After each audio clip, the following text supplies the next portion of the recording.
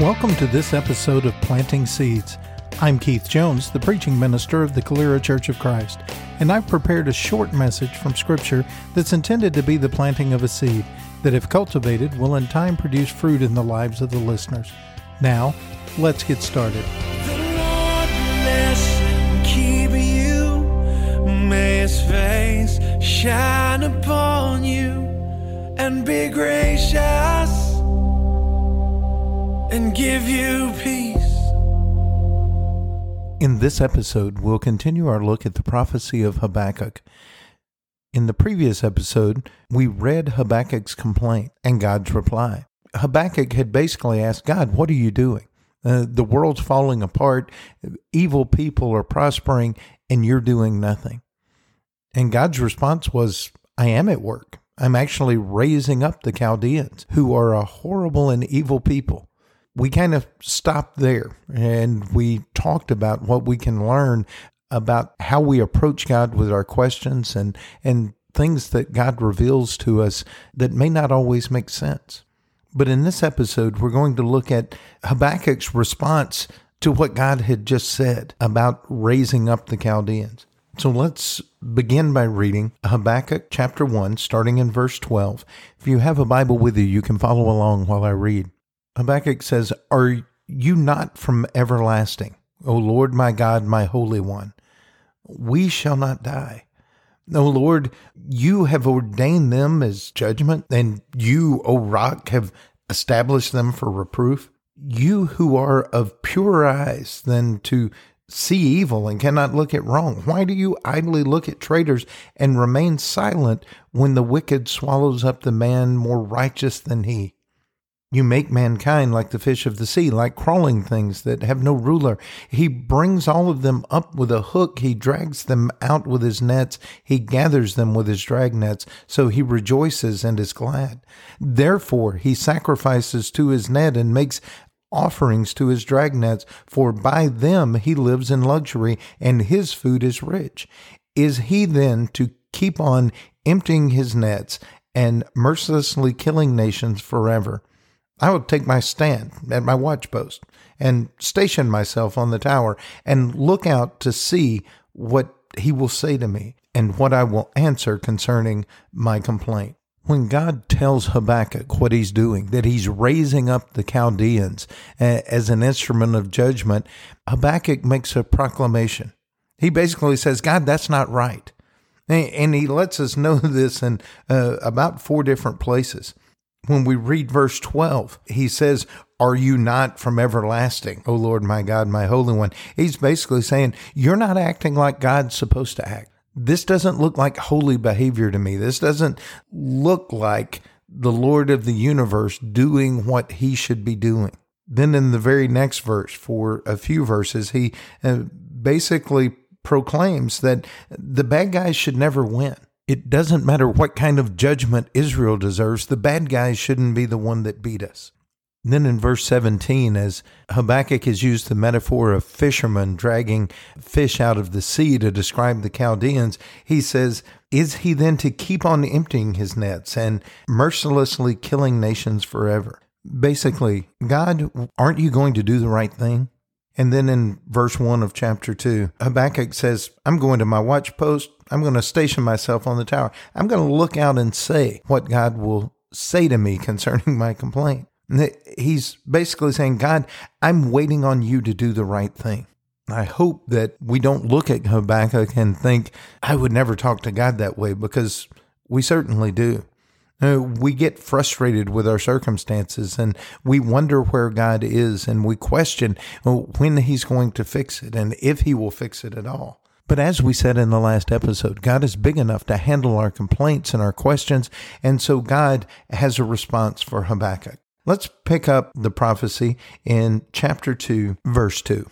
And the Lord answered me, Write the vision, make it plain on the tablets, so he may run, whoever reads it. For still the vision awaits its appointed time. It hastens to end.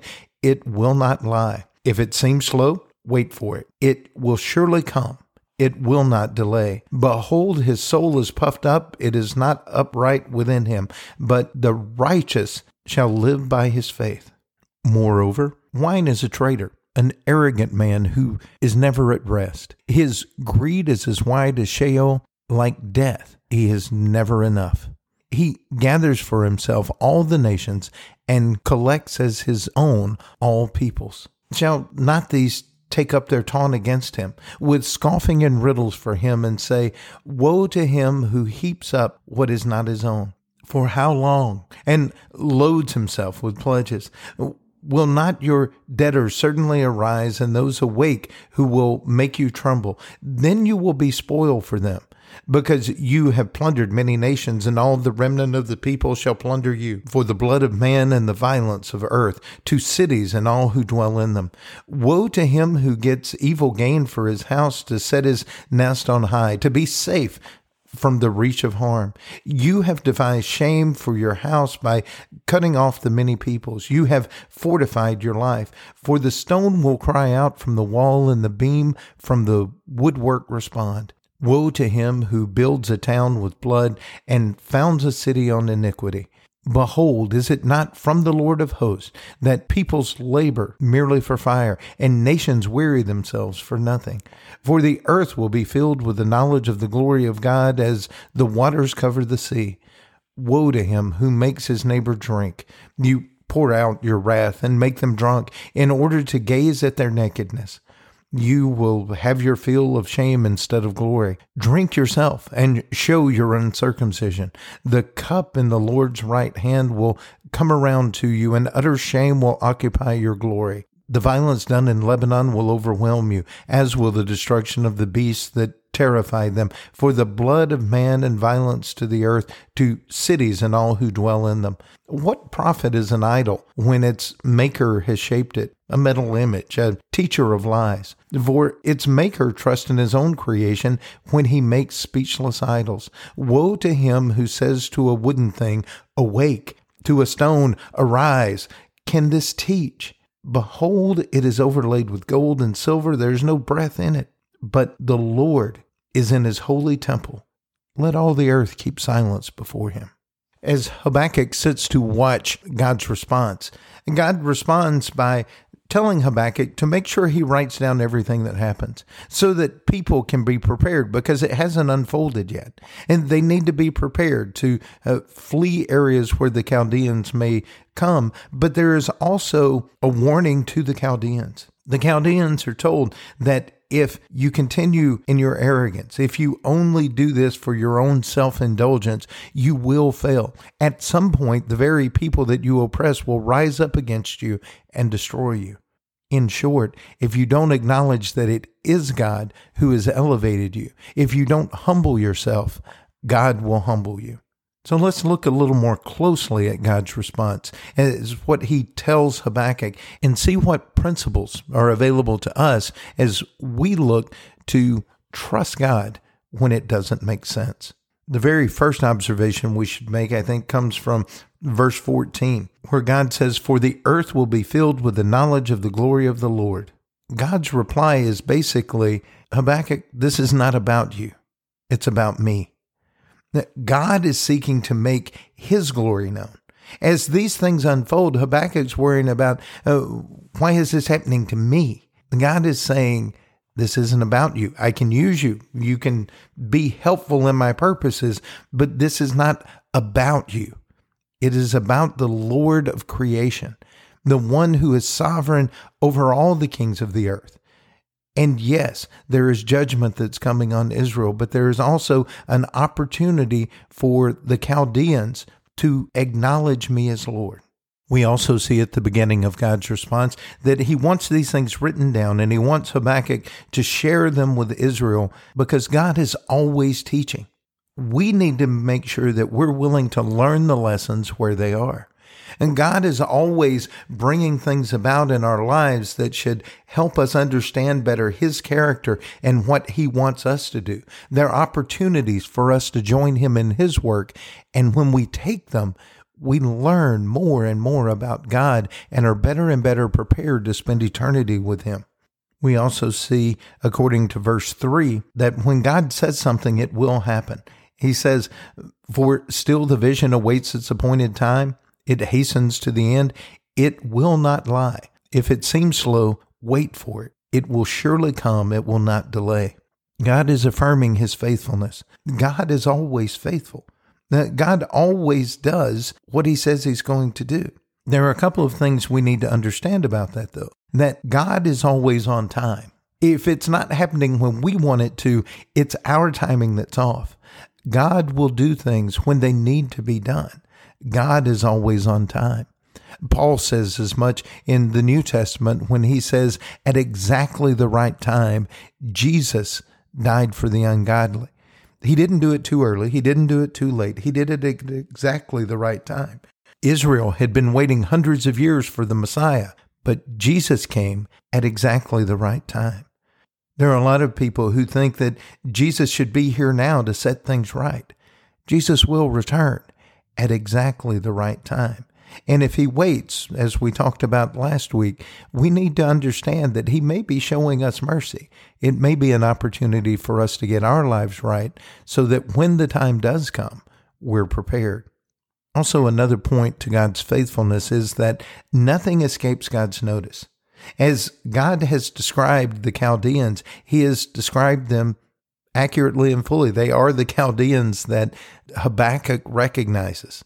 They are those evil people. Habakkuk and Israel are suffering right now, and God has noticed that. The world at this time is in chaos because of the fear and anxiety brought to bear by the Chaldeans. God has noticed all of that and acknowledges all of that in his responses to Habakkuk. God is faithful. We can count on him to do what he says he will do. We also see in God's response that he is a righteous and just God. We are told in God's response here that he is going to set everything right.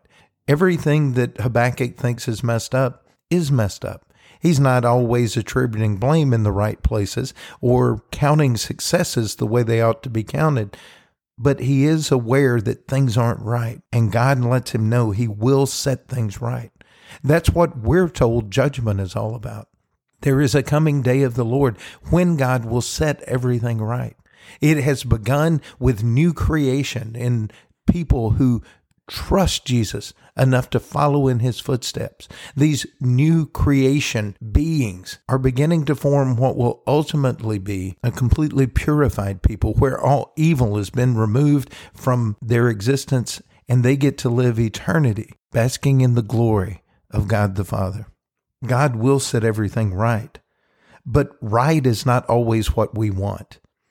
Habakkuk is upset that God's not going about these things in the right way, but God lets him know that he is the one that determines what's right. Because he is God, by definition, what he does is right, and we have a responsibility to respond appropriately to it. Right doesn't mean that it's going to be what we want, and right is always better than we imagine. If you look at verse 17, it says, the violence done to Lebanon will overwhelm you, as will the destruction of the beast that terrified them, for the blood of man and the violence of earth to the cities of all who dwell in them. God says all of these things that you have done to other people are going to come back on you. Habakkuk just wanted them to stop. God is going to bring judgment. God is going to make them understand that the way they went about things was wrong. What God will do to set things right is better than Habakkuk can imagine in that moment. So when we find ourselves in circumstances that don't make sense, when we're questioning God about why things aren't better or different or the way we want them to be, we need to be reminded what God shares with Habakkuk here, that Habakkuk, this is not about you, it's about me. Part of Habakkuk's inability to understand that God was actually bringing glory to himself might have been because he had an unhealthy view of God's work. He didn't realize exactly what it was God was doing because he had an unrealistic view of himself. He thought he deserved to have things a certain way, even if they would have thwarted God's ultimate plan. We need to understand in our time that an unhealthy view of God's work often comes from an unrealistic view of ourselves. There are a few things that we need to be made aware of in that regard. One is that our sin is not justified because others sin differently than us, or they sin more than us. This is part of Habakkuk's problem. Those Chaldeans were worse than Israel. Why were they having success?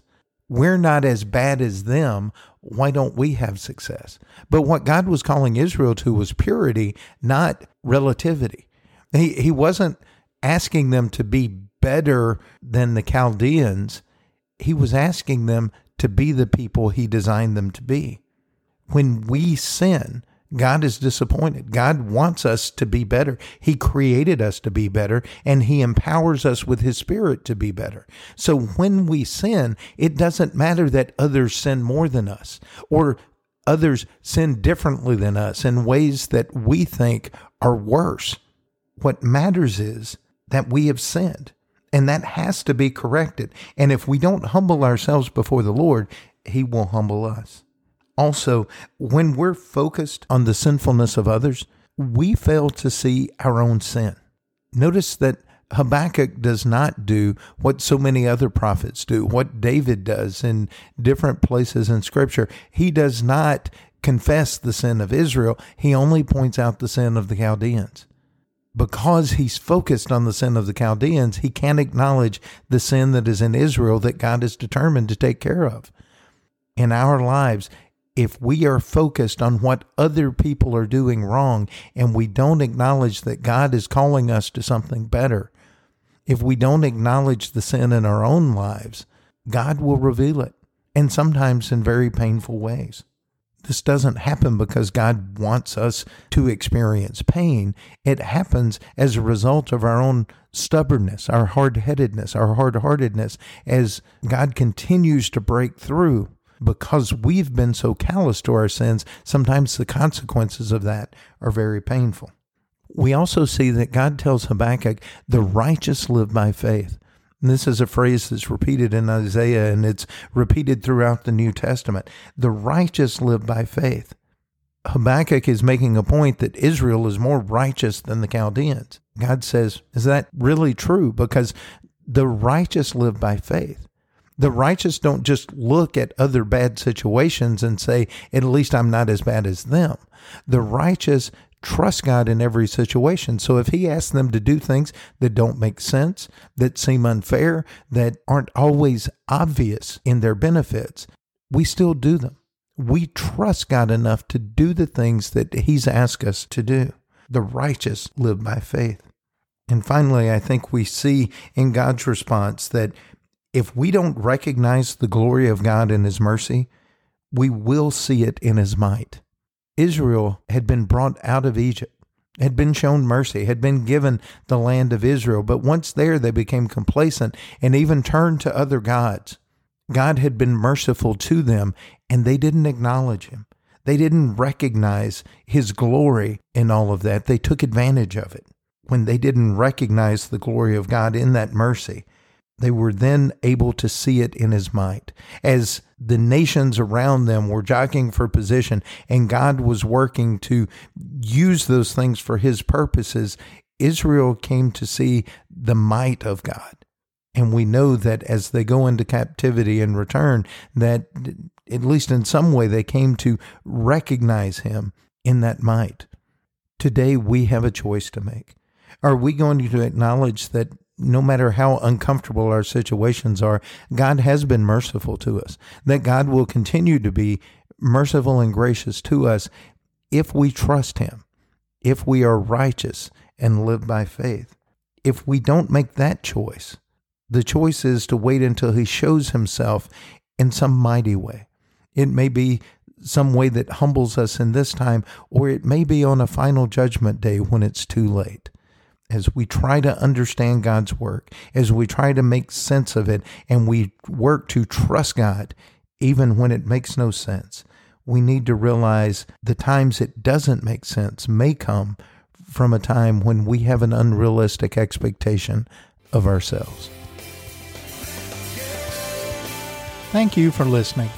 You can find more of these messages on our website, CaleraChurchofChrist.org, or subscribe to the podcast on your favorite podcast app. You can also like us on Facebook and follow us on Twitter.